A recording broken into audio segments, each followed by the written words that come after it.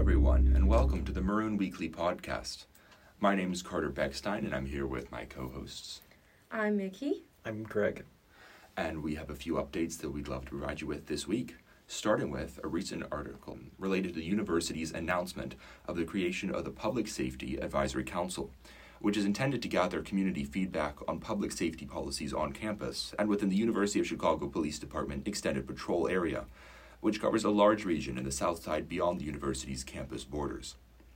The council will work in collaboration with the university's Department of Safety and Security to incorporate community feedback into the university's public safety decisions, as well as help raise awareness about the university's efforts to improve safety around campus. The overall goal, according to the council's website, is to promote bias-free, community-driven policing. The council pledges to meet monthly during the academic year and hold at least one public forum per quarter, putting transparency among the forefront of its concerns. It's important to note that while this council can vote by majority to recommend policy changes, and the university is required to respond to those recommendations by writing within 30 days, the university ultimately does not need to follow them. As far as membership goes, there will be 15 voting members and 6 non-voting members. Those voting members will include 11 university affiliates and 4 community members. The non-voting members will be representatives of various university departments, including UCPD, the Office of Civic Engagement, and the Center for the Study of Race, Politics, and Culture. Information on eligibility for joining the council, which includes faculty, staff, and students, can be found on the council's website, but all applications must be submitted by May 27th of this year. Community members will not be selected by application, but by nomination through a selection committee in the Office of Civic Engagement. This council is the second university-led body this year to be formed with the intention of evaluating relationships between the university and its neighbors, after the university announced in December 2021 that they were creating the Council on UChicago/Community Relations, Historical, Contemporary, and Future, to investigate the relationship between the university and the South Side. Unlike that committee, though, which is scheduled to finish its work by 2025, the Public Safety Advisory Council is intended to be a permanent body, with non-student memberships lasting 3 years and student memberships lasting 1. For more, take a look at the council's website at psac.uchicago.edu. And let me introduce us to a new Vietnamese coffee shop, Viet 5, which is located downtown on West Madison at West Loop in Chicago. And it is actually the first Viet coffee shop that was introduced to Chicago recently. The coffee shop plays really good Viet pop music, and usually you would spot the shop owner Tuan Hyun greeting the customers with a warm smile that makes you temporarily forget about the busy schoolwork or upcoming midterms. The menu includes a range of authentic Vietnamese and fusion options, including Café Suada, which is a Vietnamese iced coffee of which non-dietary options are available, banh mi empanadas, which is a Vietnamese-French fusion, and soft-serve Viet coffee ice cream. The coffee is really organic, as the seeds were grown and collected from Hyun's family farm in Vietnam. The writer of this article reports that even if she thinks the Viet coffee tends to fall on the sweeter side, the Café Suada is not that acidic and not that sweet. It is right at the perfect level. But this coffee shop means more than a mere shop that brings money. According to Hyun, the coffee shop owner, it's all about sharing his history and culture. Immigrating to the U.S. after the incarceration of his father's side of the family, Hyun reports that he had experienced a lot of discrimination as the minority within his new neighborhood. He really wanted to respond to that alienation, and thus decided on the idea of building a place where people could not only be exposed to Viet culture, but would also foster cross-cultural empathy and understanding. You can already see that in the way in which Hyun interacts with his patrons and his customers, welcoming them inside, chatting with them at their tables, creating relationships and connections, and talking to them about Vietnamese culture. It's also this transcultural quality that is embodied in his food. Besides these, Hyun also wishes to use the space to host community events and create access to many other forms of representations of Viet culture, such as arts. My shop is a representation of one of the many unique Vietnamese stories, Hyun said.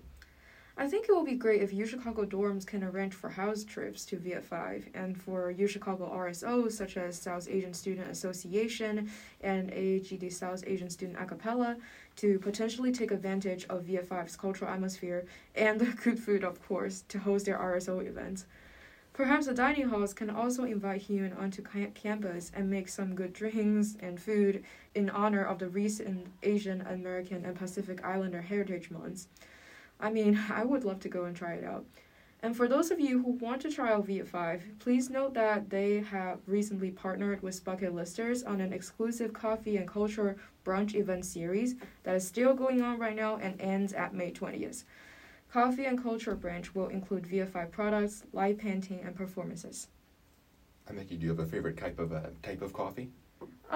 I generally like espresso, and I have never tried any Vietnamese type of coffee before. I'm interested in the Viet French fusion. Interesting. Just check it out. What is Viet French? I think it's just the not too sweet and that low acidity level coffee that I just mentioned. Yeah, I want to try it out. All right, well, now I'm going to come back for a very different article.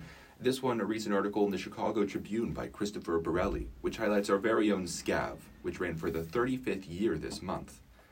The scavenger hunt, which Borelli accurately likened to a campus tradition wrapped inside a multi-generational class reunion, bundled into an elaborate prank requiring the cooperation of hundreds of students, dozens of faculty, family, friends, and government officials, ended with a victory by the perennial SCAV enthusiasts of the Snell Hitchcock Residence Hall. SCAV is famous for its incredibly challenging list of items, and this year was no exception, including, among other things, finding an official Olympic condom, inventing a beer glass that screams when it reaches room temperature, and building a scale model of a 3200 series CTA train car with fully functioning doors, an LED sign for stops, and automated announcements.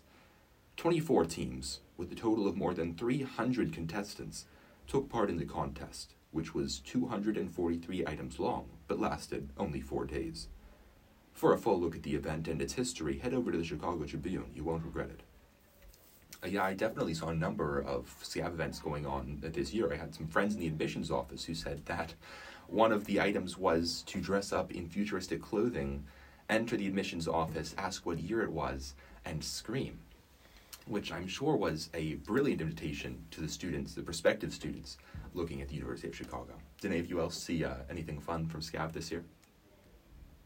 I was in the basement, the laundry room, in Snell Hitchcock, and I saw a red underwear that is pinned onto the wall, and people put a sign note saying, "Don't touch, it's for SCAV." I had no idea what's going on.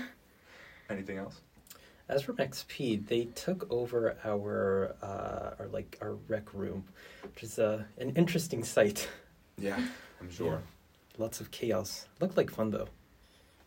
All right, I think we have our last article. Right, so for this week's COVID update, in an email to students last Wednesday, Provost Ka-Yi Lee and Executive Vice President Kaylee Callow-Wright communicated the university's updated mask guidance. It is now recommended that individuals wear a mask in indoor settings when others are present, and the email also mentioned the elevated COVID-19 metrics on campus and in the city of Chicago, and Chicago's community risk level being changed to medium on May 6th. As for this week's UChicago Forward update, the university recorded 388 new cases and 346 close contacts between May 6th and May 12th, and surveillance testing between May 5th and May 11th yielded 41 positive cases with a 6% positivity rate. Also, between May 6th and May 12th, 34 on-campus students and 122 off-campus students were in isolation. For those of you looking to get tested, note that the Walker Museum testing site will have reduced hours from 9 a.m. to 1 p.m. on May 27th, and will also be closed on May 30th in observance of Memorial Day. Yes, please do, everyone, be careful. COVID is still very much alive and well, unfortunately, and it's been the cause of a lot of new cases, including a number of my friends. Please do try to wear your mask indoors and be safe at all times. With that, thank you for listening once again to the Maroon Weekly. Again, I'm Carter. I'm Mickey. And I'm Greg. Thank you all for joining us this week, and we'll see you next time.